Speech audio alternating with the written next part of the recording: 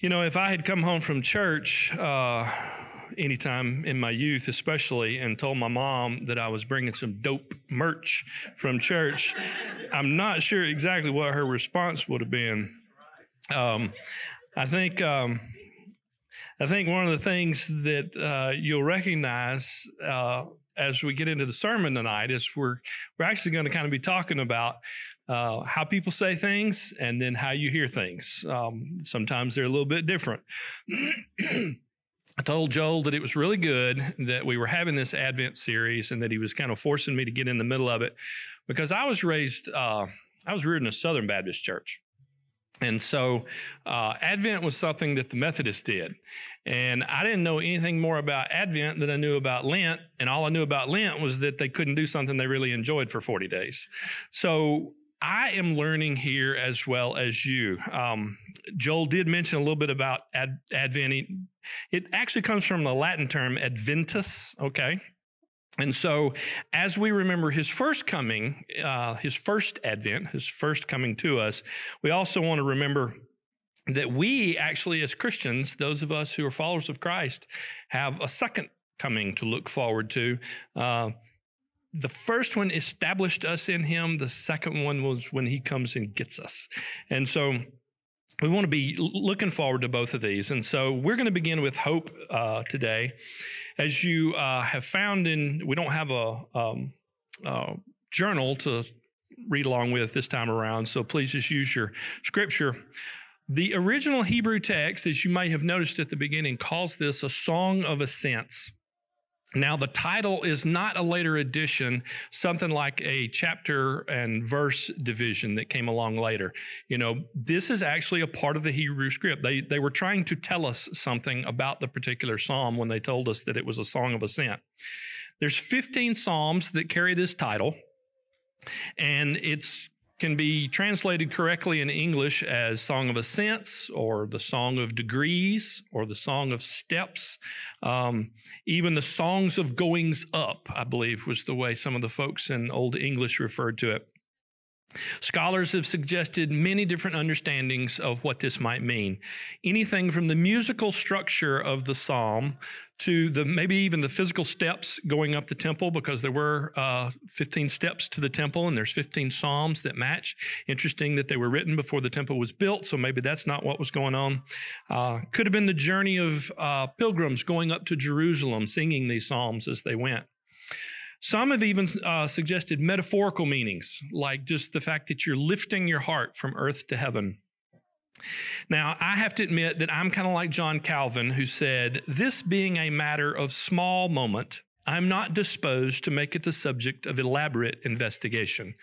Suffice it to say that the idea of lifting or being lifted applies across all of the different variations, and none of the theology changes regardless of how we see it. We do want today to allow this psalm to move us from the low place where the psalmist started, you know, those depths he was talking about, to a glorious place of what he found in the end. One of the things I noticed is that this psalm does use some words that are not used in our modern English the same way. And so if we just hear it with a 2020 ear, we're sometimes going to miss the meaning that the psalmist was coming from. The truth of Scripture is unchanging and eternal, but the languages that we express it with are constantly changing. None of them have stayed the same. We know that at least in major portions, Greek, Hebrew, and Aramaic show up, and yet none of those languages are the same. Greek people in Greece right now don't even speak Koinonia Greek like the New Testament does. So we have to be careful as we listen. This is why it's so incredibly important that we depend on the Holy Spirit to help us interpret to us what the truth is from God. Because time, culture, and language have just been a constant erosion process in this. And so we have to recenter ourselves in His truth regularly. There was a movie years ago. Some of you may not remember it. I see a few of you in here that probably will. Back to the Future. So this teenager named Marty gets in this time machine, which happened to be a DeLorean created by Doc Brown, and he goes back in time about 30 years.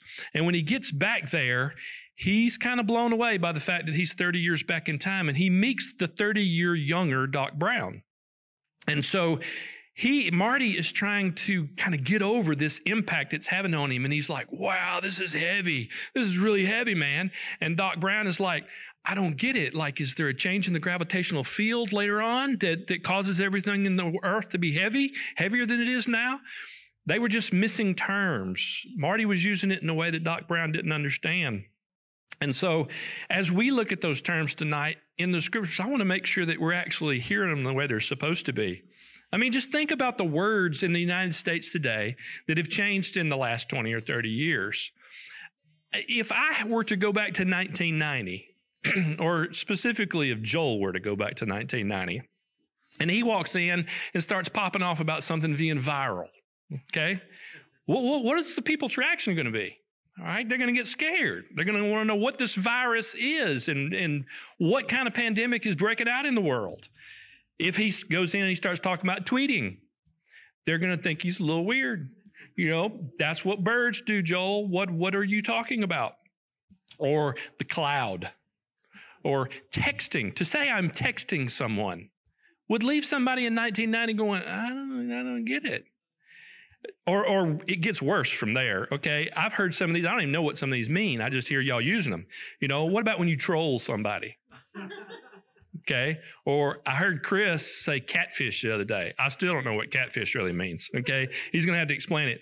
Or I hear people talk about their skills, and they're like, oh, those are sick, wicked, or mad. To a person in 1990, this would just be so completely confusing as to what you guys were talking about, just like dope merch. You know, you can imagine exactly what it's like, the look on people's faces when they would hear these words, because if you've tried them out on your grandparents lately, then you got the same look that you've seen on my face. So before we go back in time, let's realize that some words have changed so different. You know, the meaning of the word from when it originally came out is so different that we would actually be offensive if we started using it. So did you know that cute originally meant clever or shrewd? You know, you ever heard a little old lady say, don't get cute with me? See, that comes from that old way of using it. A bully was your sweetheart. That's before my time. A matrix was a female breeding animal. To garble meant to sift. Assassin was a drug addict. It actually means hemp eater, okay? Silly meant you were innocent. And if I called you nice, I just called you a fool. All right? So words are changing. It's not just that they're changing, but then we got to think about the ones that we can't even understand them if we don't have context to go along with them. We use words like this. If I'm bound, am I headed somewhere or tied up? Y'all can actually respond. Headed somewhere or tied up? Yeah. If I trim, am I detaching or attaching? Yeah, Chris was trimming our tree today, okay? But you trim your grass. Hey, if I have it fixed, did I repair or sterilize? All depends on whether you're talking about the dog, right? If I hold up, did I support or impede? Did I hold you up or did I hold you up? If I skin something, did I add a covering or did I remove it? Because I've been told I need skins on my phone. But I always thought we skinned the chicken. Let's make sure that as we study God's word, we're listening for the eternal truth. Let's make sure that we're actually trying to hear these words in context. So I'm going to point out a few as we go through tonight that we need to be very careful about. We need to let the Holy Spirit guide us into the truth of what these words meant in their proper context. So I want to consider the psalm in 4 parts. The psalmist is first looking at his past. Okay, this is what has happened, what has gotten him to the place where he's crying out from the depths. Something has gone down in his life. Then he's going to talk about his position, his promise, and his proclamation. So we begin with the past in verse 1 and 2. What is it that brings him to the point that you hear this cry in his voice? Out of the depths I cry to you, O Lord. O Lord, hear my voice. Let your ears be attentive to the voice of my pleas for mercy. Now, I hear Jonah's cry in the belly of the fish when he's crying out to God. I hear David's cry while he's running from Saul. I hear Elijah's heart when Jezebel got after him. You remember she told him she was going to do to him the same thing that had been done to the prophets of Baal? This is somebody who's in a bad way, but I can't help but think about the modern day versions of this. I think about that single mother who's gotten to the place where she doesn't know how she's going to be able to take care of her child. I think about the parents of a child who has cancer and they've just had to call in hospice. I think about the addict who finds themselves in rehab for the third time. For that person who has been dealing with the black cloud of depression so long that they've just come to the conclusion there's nothing they can do to change it, to make it any better. What about the young person who's trapped in generational poverty so deep that there just does not even seem to be a path out of it? This is life, regardless of whether they like it or not. But see, those are the really rough ones. Those are the ones outside of you, maybe. But what about if it is you? What about if you're the one hiding behind that Facebook, that Instagram, or the TikTok facade? Maybe you're the one that's hurting and you can't even really explain why. Maybe you're scared that the world's going to finally, one of these days, realize you're just not all that in a bag of chips. Our desperation is relative to what we have experienced. We can only know the pain of our own experience. And solving it by comparison to those who have it worse or better is never the solution. You start comparing yourself to those who have it worse. What happens one of these days when you can't honestly say it could get worse? When it is so bad, you cannot imagine a way for it to get any worse. Where does that leave you? What about when you start comparing yourself to someone who's got it better? And you find that you have it better. I mean, you can't look around and stop naming the blessings. And yet this desperation remains. Something has settled in on you that you don't even really understand why it's there. You just know it is. The psalmist sent his cry to the only one who is able, regardless of circumstance, to receive his plea because he has a limitless supply of power and of resource and of love. He's crying out to a God who's guaranteed never to be busy with higher priorities. The writer also comes with an accurate understanding of God's heart. See, God is love. He doesn't just exhibit it. We talk about people being a loving person. We mean that that's the way they act. What we're talking about is a God who that's what he exudes. We define it because of who he is. Mercy and grace towards his creation are normal to God. Wrath, judgment, those are things he doesn't want to do. Those are things that he has to do. Mercy and grace is what comes naturally. If he's keeping score, this psalmist understands, I don't have a chance. If God has actually been ticking off on the list everything I've ever done wrong, I don't have a leg to stand on. Even if his plight is not caused by sin, the psalmist understands that I am not righteous from my own track record. But he knows his position because listen to what he says in verse 3 and 4. If you, O Lord, should mark iniquities, O Lord, who could stand? But with you there is forgiveness that you may be feared. Mark iniquities, that's keeping a list. That's checking it twice, okay? That's where all that garbage comes from, that idea that we're going to be a tick mark somewhere, every little thing we've done, and we're going to have to stand and listen to that. No, what God says is, you wouldn't be able to survive if I kept track of your sin. The compound truth is affirmed by the Apostle Paul in Romans 3:23 and 24. For all have sinned and fallen short of the glory of God. That would have been a rough place to have a verse end, wouldn't it? Okay, I mean, that's just bad news. All have sinned and fallen short of the glory of God. Okay, end of story. Everybody goes to hell. Bible has 3 chapters. We're done. Thank God that's not where he stopped. For all have sinned and fallen short of the glory of God and are justified by his grace as a gift through the redemption that is in Christ Jesus. The psalmist's question implies that he understands the reality of his sins against God, but he also comes boldly before the throne because he knows that God's mercy and grace are his because he fears the Lord. Fear is the first word that I want us to really take a hard look at tonight. It's one of the words where we could get mixed up a little bit. It's one where if we don't understand what it is to have a healthy fear of God, we're going to miss a huge blessing. With you, there is forgiveness that you may be feared. This almost seems a little backwards. That the forgiveness that you have for me is actually part of the reason why I fear you.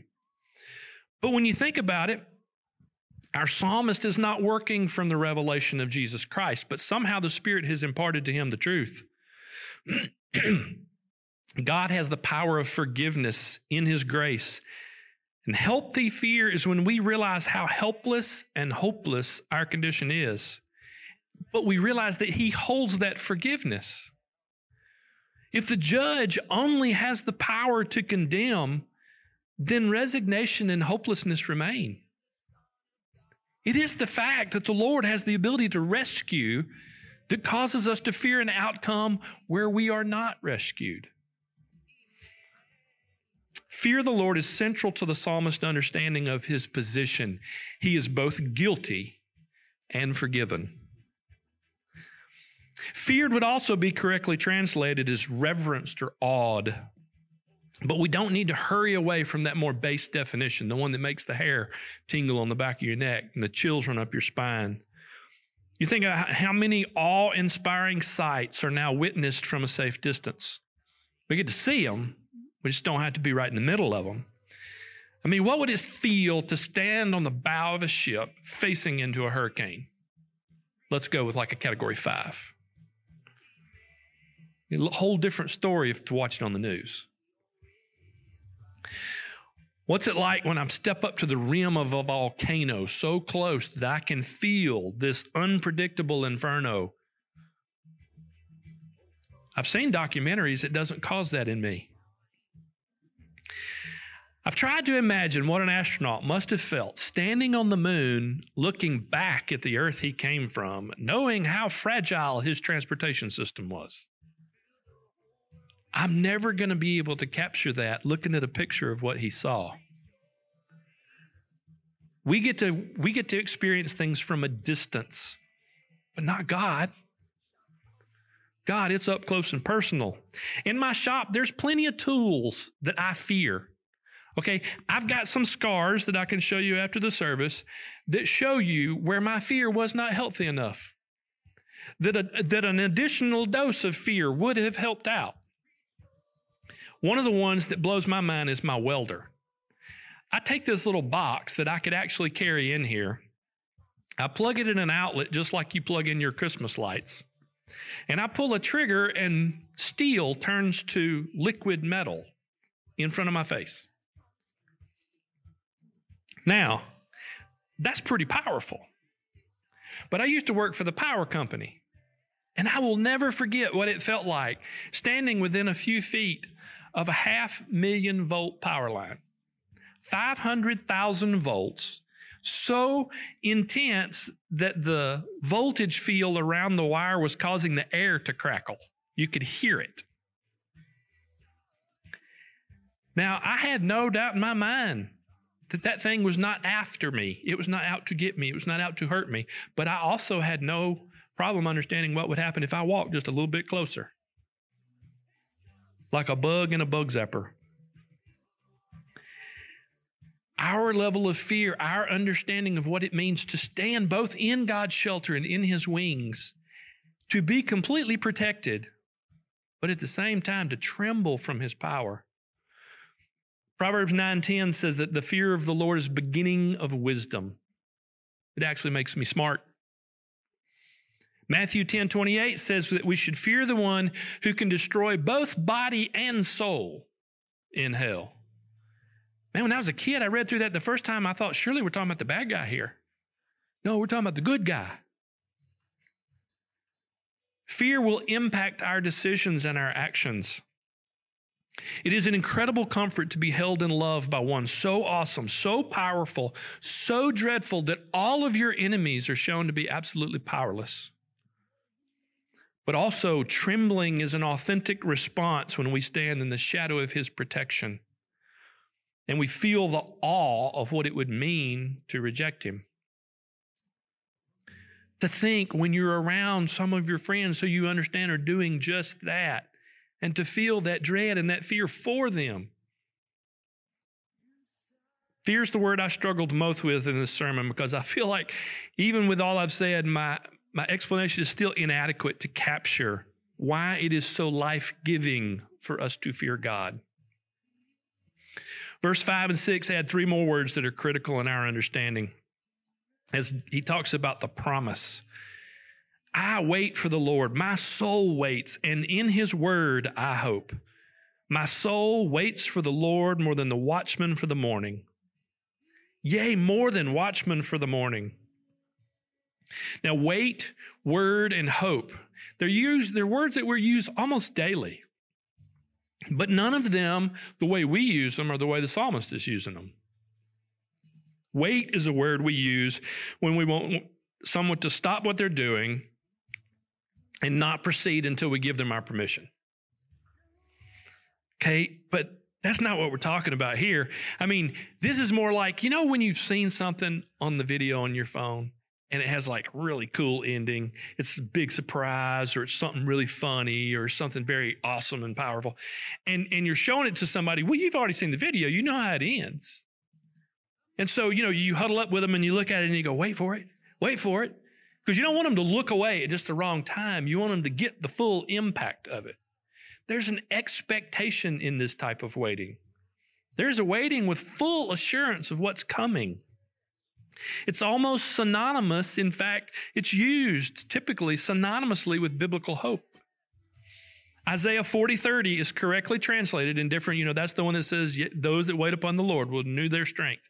Well, it's also correctly translated, those who hope in the Lord will renew their strength. Waiting embodies an anticipation of something sure.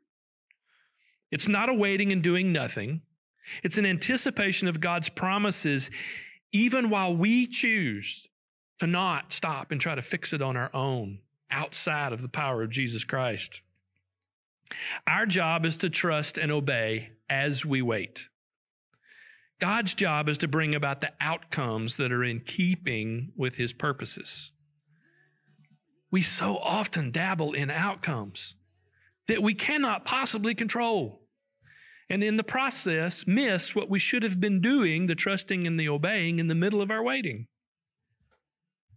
God's word is often understood to mean the Bible. And I would agree, it includes the Bible.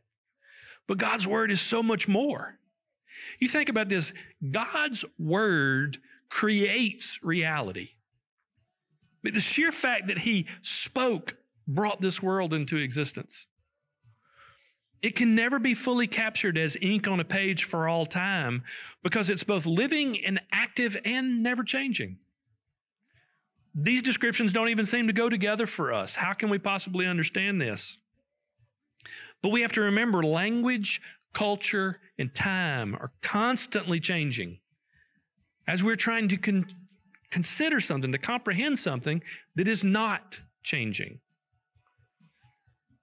We have to realize that the continual power, the creating power of everything that is breathed out by God impacts us. And that's why it's impossible to grasp God's words just reading them on a page. If it were not for the Holy Spirit taking what is embodied in those words and bringing it to life in our hearts, we would be clueless. We would be just as deaf and dumb and blind as Jesus said we were. What we're talking about is supernatural. Our hope in his word is as our hope is in Jesus. The Bible contains all the revealed truth that God knew we would need to come to him and to advance his kingdom. But it does not contain all God has ever spoken or will speak. God's word is continually going out, and it will never contradict itself. But we must hear and know the voice of our shepherd. The Apostle John literally equated the person of Jesus Christ with the Word of God. The Word, capital W, the Word knows me personally. He knows you personally, and he speaks his truth in ways that are tailor-made to us. He understands the depth of where our heart is, and he understands how to connect with it nonetheless. It reveals the reality of what we currently possess, and it guarantees all of what is ours in the future. Now, hope is another word. In our American vernacular, hope is basically wishful thinking. Okay, we hope our team wins. I hoped my team would win last night. That failed. I did not have that kind of hope. We hope it does or does not rain. We hope we don't get cancer. Okay, but that's not the hope the psalmist is talking about here. Nothing like it. Wishful thinking is completely 180 degrees opposite of what we're talking about. The psalmist is declaring a guaranteed outcome in his future. God's promise is the psalmist's hope. Our hope in God's word, in Jesus Christ's finished work, and in eternity in heaven, it's more sure than that watchman who was waiting on the sunrise. It is more sure to us than that the sun would rise. Because keep in mind, God stopped it one time. And there's nothing, he hadn't said he's not going to stop it in the future. If he wants the sun to stand still, that's well within his power. Our hope is more sure than the sunrise. But it is not possible that what God has purposed will not come to pass. That's guaranteed. Our hope, God's promise to us, is a possession guaranteed by the Spirit that he has deposited in us. The watchmen waited in anticipation of the sunrise because that was the end of their shift. We stand sure in God's promise, and our hope, because we anticipate the sun's coming again to begin the life that is really life. Keep in mind, the life you have now hasn't even gotten to the level of really being life yet. That's what starts when he comes back. The psalmist now turns his attention from his past position and promise to the proclamation that these truths caused to burst out of him. Verses 7 and 8 are basically his shout. O Israel, hope in the Lord, for with the Lord there is steadfast love, and with him is plentiful redemption. And he will redeem from Israel from all his iniquities. This is what happens when the psalmist comes to the realization of where I was and where God found me and what he did and what he has placed in me. I got to tell somebody. I got to get the news out. Okay, the natural and overwhelming response of the psalmist's realizations, it's not a chore coming from some duty that he owed to God. This is his heart bursting with truth and wanting its impact to go to the people who needed it the most. The proclamation of our hope cannot be energized solely by gratitude. They wore me out when I was a kid, telling me I ought to be able to do all this stuff for God because he had done so much stuff for me. And fortunately, I found out the truth one day. That won't empower me. That won't lead me to a life of victory in Jesus. Okay? It is good to be glad. It is good to have gratitude. But Jesus Christ is what powers me, not my own gratitude. It will not go out to the nations because we're doing our duty to God. We can't show up at the door with flowers and our wife says, "Oh, honey," and we say, "Well, it's just my duty." There it goes. Might as well toss those. It can't be a duty. We never get to be lights set on a stand in a city on a hill because we've memorized a methodology of sharing the good news of Jesus Christ in a succinct fashion. Okay, that is good to know. It is helpful. It's a tool to go in your tool belt. But if you're expecting that to replace the bursting forth that someone ought to see in you when you're talking about Jesus Christ, it ain't going to happen. People read through the religious with much greater ease than we realize. God looks at our heart.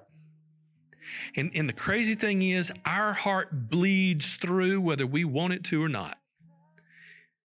People know. They know the difference between somebody who believes what they're saying and somebody who memorized it. Somebody who's got the right answer.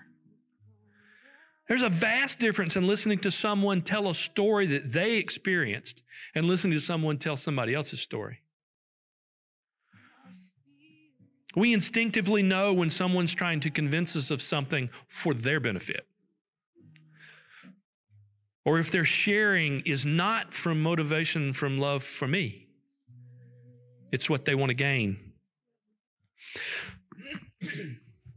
Our proclamation to the world must come from our personal experience of who God is in and to us. It's got to be our story. It's not one we can memorize. Our plea to the world must resonate with the love that we actually feel for them. I can't be just telling you the right thing because I know it's the right thing to do and I just really don't like you. That's never going to land. But if you walk away from our conversation and you're like, I think he actually really went out on a limb there trying to tell me something just because he loves me. It's amazing what they can hear. It's amazing what hard truths will make it into them if they know we love them. Now listen, once again, if this is not where you're at, if that coworker of yours is not, you're not feeling the love right now, but you know they need Jesus, the great news is that Jesus is not asking you to fix it. Jesus is asking you to do what the psalmist did. Come get with him in a quiet place and say, Lord, it ain't there right now. If you don't create it in me, I can't give it to them. We got to recognize and confess. And confess just means I'm agreeing with God. Lord, I know I'm supposed to be loving this person, but it's just not happening right now. That's just agreeing with God on what's really in my heart. And we got to agree about the truth of our present state. Where am I with you, God? Am I really sheltered in your wings? Am I feeling your power? Am I overwhelmed by what it is that you do for me and through me and in me? Or am I just really trying to fake it till I make it? God's supernatural work has to get done in our hearts for this to change. If our story is anything less than personal experience, if our reason for sharing has anything to do with duty instead of delight, if our love for others is still more head than heart, then Jesus has got a whole lot more for us. People don't rush out to do the religious before you've done the serious work of being still and knowing Jesus Christ. Recognize that people can tell whether we have spent time with Jesus or we have spent time learning about Jesus. Follow the upward path we see from the psalmist. Be honest about our past with God. Recognize the position that we hold in him. Wrestle out the biblical hope and the promise until you can't help it. You just find yourself overwhelmed and shouting, "Oh, lost and dying world, hope in the Lord. Find what I've found in the anticipation of his coming." We broke it. We can't fix it. Jesus has seen us in this helpless and hopeless estate. And he's loved us. He loved us with his death, which ransomed us. And his life, which empowers us. And it restores us to what we should have been. We have no hope if Jesus does not know us. And his arms are open wide for us to know him and for him to know us and us to be known by him. So find yourself screaming, "Join me," until with him you can't help but stop and proclaim, I've been walking with you for about 3 years, and I've realized you are Christ, the Son of the living God. That's what he's asking. You don't have to know it all when you get out of the boat. Just keep walking with me, because it's going to dawn on you. You hang around me long enough, you follow me long enough, the truth will settle in your soul. You are Christ, the Son of the living God. And you think about it, Peter still had a long way to go after he said that. You are my hope. Your advent is sure. So come, Lord Jesus, come. My wish. Knows how I did that? Not my hope, my wish. My wish this first Sunday in our Advent series is that all of us remember what the first coming of Jesus Christ fulfilled in prophecy and what it provided for the world.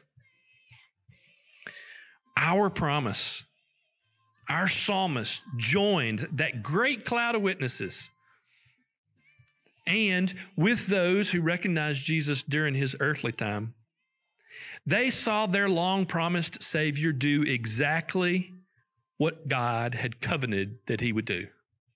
He restored man to God. He provided living hope. My hope is Jesus. In this living hope, I anticipate his second coming. And I want God to give me and all of us an urgency to share this while there's still time.